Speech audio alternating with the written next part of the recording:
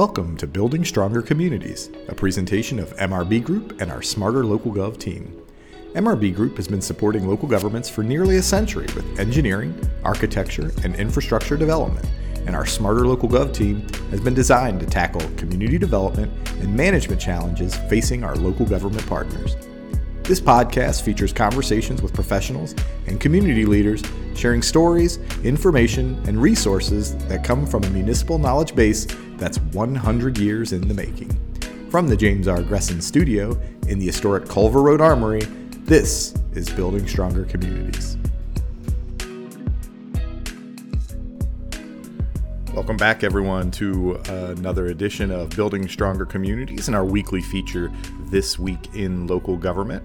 I'm Matt Horn. I'm the Director of Local Government Services at MRB Group, and I head up our Smarter Local Gov initiative, which, as you all know by now, is really built to support local governments in just about anything you can think of. We've got experts from City Hall, Town Hall, Village Hall, practitioners, people who've sat in your seats as city managers, village administrators, mayors, you name it, planners, finance directors, all across the board.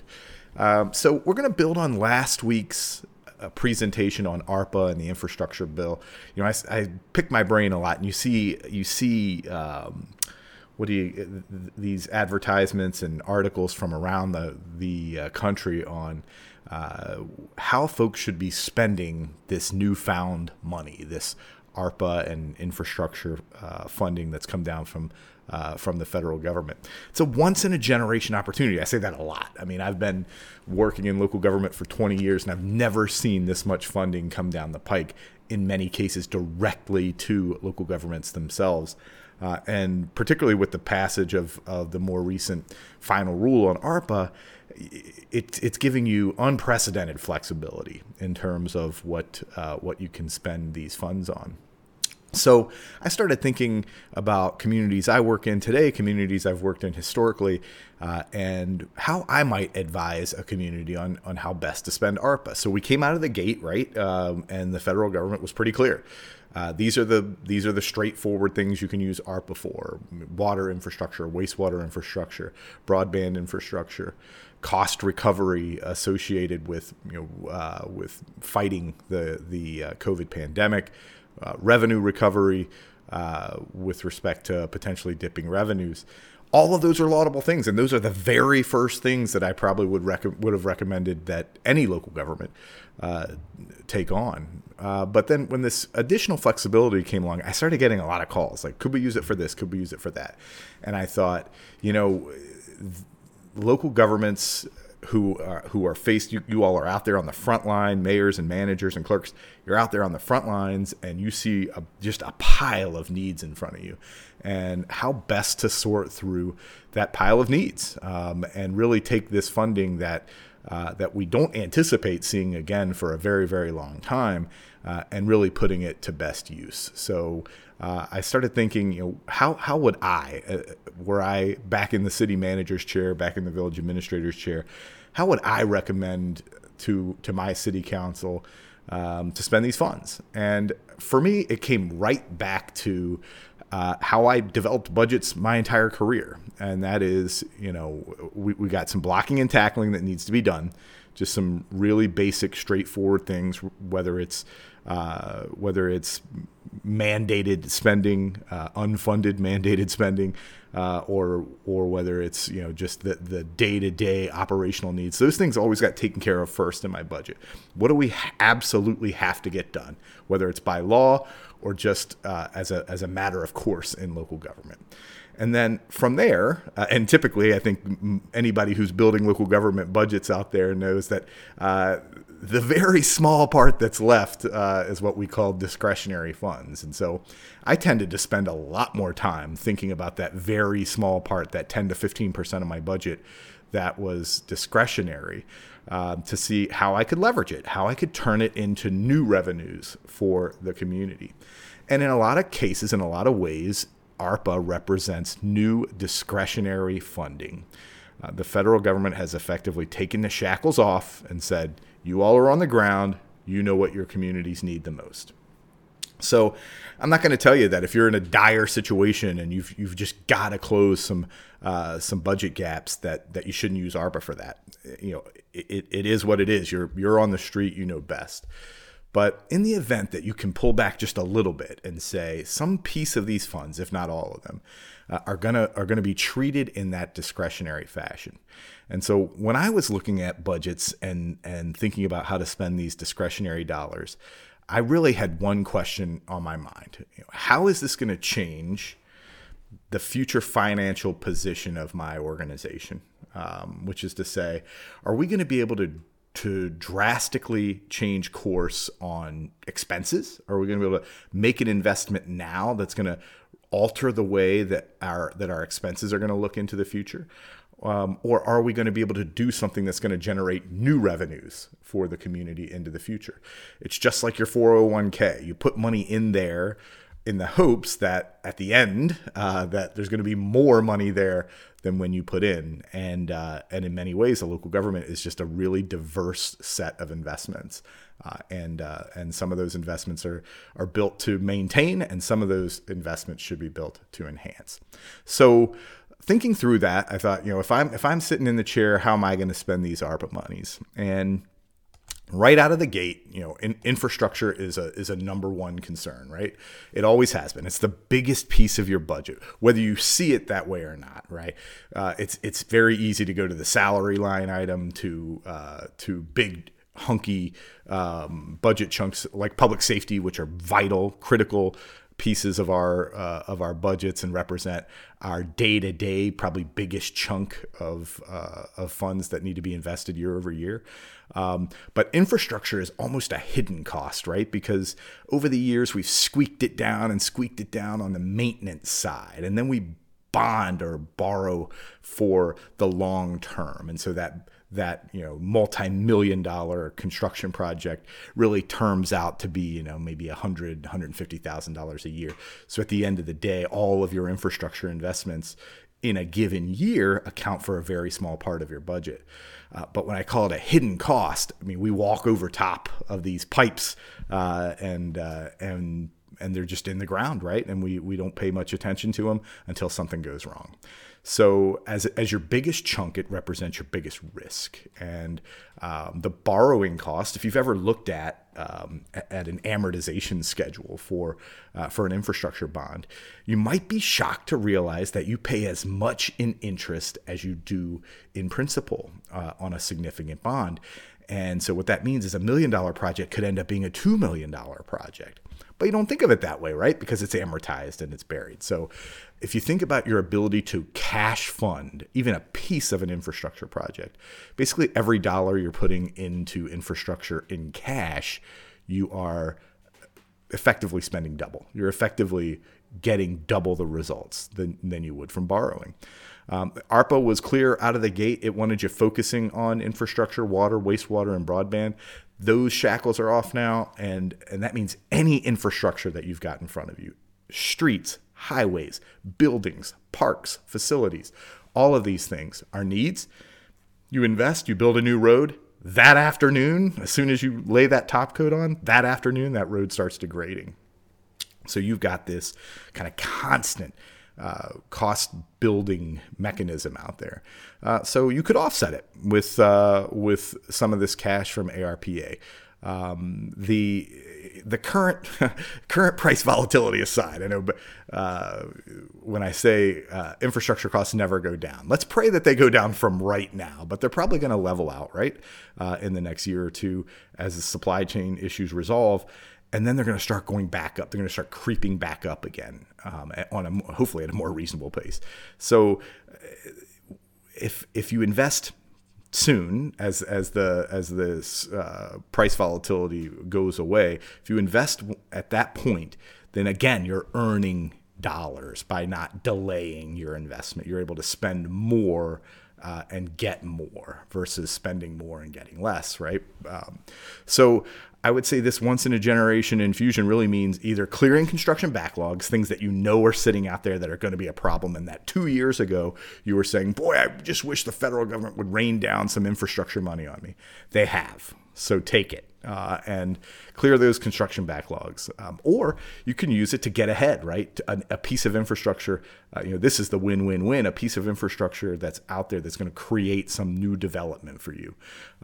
And so if one of those two conditions exists, I know, by the way, I don't care who's listening to this call, I know that the first exists. I know that you have construction backlogs. Paying cash means getting a lot farther with them. But think as broadly as you can. What's going to pay off in the long run? Whether it's going to reduce your borrowing costs or give you some new economic development opportunity. Infrastructure is a great way to spend these dollars. The second piece, economic development. This is an area that's just near and dear to my heart, and you hear me talk about it lots and lots and lots. The original rules of ARPA said you could provide these funds to businesses who were struggling through the pandemic and to a whole other group of organizations who struggled through the pandemic. And you had to kind of check a box. Was this business in some way damaged by the pandemic? Now it's broader, right? So to the degree that your own state will allow you to expend dollars on economic development initiatives, every state will. It's just how you can do it. So effectively, what ARPA says is if your state permits it, you're good to go, and you can treat these dollars as you would your own local dollars in terms of how you support local businesses. So it's a real opportunity to either directly support a small business that's struggling or any business that's struggling, to support new businesses coming into your community, filling the spaces that may have been shaken out because of some troubled business failures through the pandemic. To invest in public side infrastructure, thinking about infrastructure in a different way now, but invest in some public side infrastructure that could support the expansion or attraction of new businesses. All of those things are going to be eligible. So like I say, if it's eligible to be used in your state with local funds, it's eligible under ARPA. And so ways to extend that, ways to get more money out of that. I always think about public-private partnerships and public nonprofit partnerships. There are organizations in most of your communities who've been focusing on whether it's downtown development, industrial development, other areas of economic development. How can you partner with them and leverage both of your dollars to really get something special out of this? That said, when you're investing with partners, always demand accountability, right? We want to show results because we want to be able to demonstrate to our residents, to our shareholders, our taxpayers, how we leverage this money to do something really special in the community. Set your own metrics. It doesn't have to be dollar for dollar return, but if it's feet on the street, downtown vitality, more traffic coming through the community, whatever your metric is for economic development, make sure you set it, make sure you agree to it with your partners, and then measure it. But generally, ARPA funds for economic development purposes can create future dollars, future revenue streams. We talked about shifting that revenue curve. And then finally, I want you to think about technology. Whether you're a victim of what they're calling the Great Resignation, where people are just leaving organizations in droves, or you've been short-staffed all along, which has kind of been the case for most local governments, technology can serve as what I call a force multiplier, which is to say it can take the number of people that you traditionally would need to deliver a set of services and reduce it, or enhance the value of things you can deliver with the same number of people.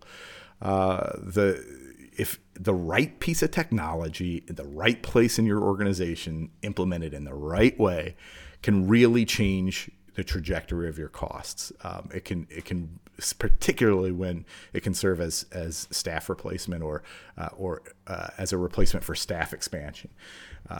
Staffing is expensive, period. And we want to be able to deliver that human touch with our services, absolutely. But we also want to be smart about where we put those people. We can invest much more in those people who deliver that human touch if we can take some of this back end operation and leverage technology to get there.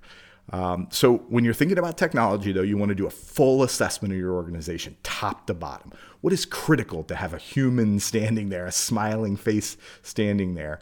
And what isn't? And where do you have pinch points today, particularly on that back end, particularly on the administrative side? Where are your pinch points? And where will they be tomorrow? What do you see coming? What does the data tell you about who's getting more work on their plate? It's churning out slower because it's just difficult to keep up. How can technology address those issues? Just like economic development, partners are always critical. You can bring in partners to help you with that assessment, to really think through how technology can support your organization, to think through implementation, how this stuff actually gets done and is up and activated. Spoiler alert, this does not have to be the vendor. Don't get lured in by some kind of free assessment. Or if you do, don't feel like now because they gave me the assessment, now I have to engage with them. They gave up something, now I should. When the match is there, awesome. When that works out, perfect, beautiful. But don't feel obligated by that. Find a partner who can help you think through this, and then procure the solution on your own or in partnership with someone else. And then lastly, I'd say involve your whole team in implementation. Anybody that this piece of technology is going to touch needs to be involved in that discussion. This builds in program champions, right? We've all implemented something, whether it's a piece of technology or a program or a change in the way we deliver services. And sitting in a mayor seat or a manager seat, we say, well, I just know this is going to work. I just know how this can work. And so you push it down from on high. The best of us have done it. And we all know it hasn't worked as well as when we brought some people around the table, as many people around the table as possible to have that conversation. To the degree that this is going to affect an external set of stakeholders, bring some of those folks in too if need be. It just makes implementation that much smoother. People will use the technology if they feel like they were part of the solution. So those are three big things I'd say that ARPA can be supportive of right now that can change your cost and revenue trajectories, can make your community feel different and run more efficiently. And we're hopeful that this information has given you some ideas about how your organization can be supported more creatively with ARPA. So as always, if you get hung up on any of this, if it sparked an idea and you just want to talk it through, I'm happy to do that. You can always reach me at matt.horn, HORN, at mrbgroup.com. Check out our website, mrbgroup.com.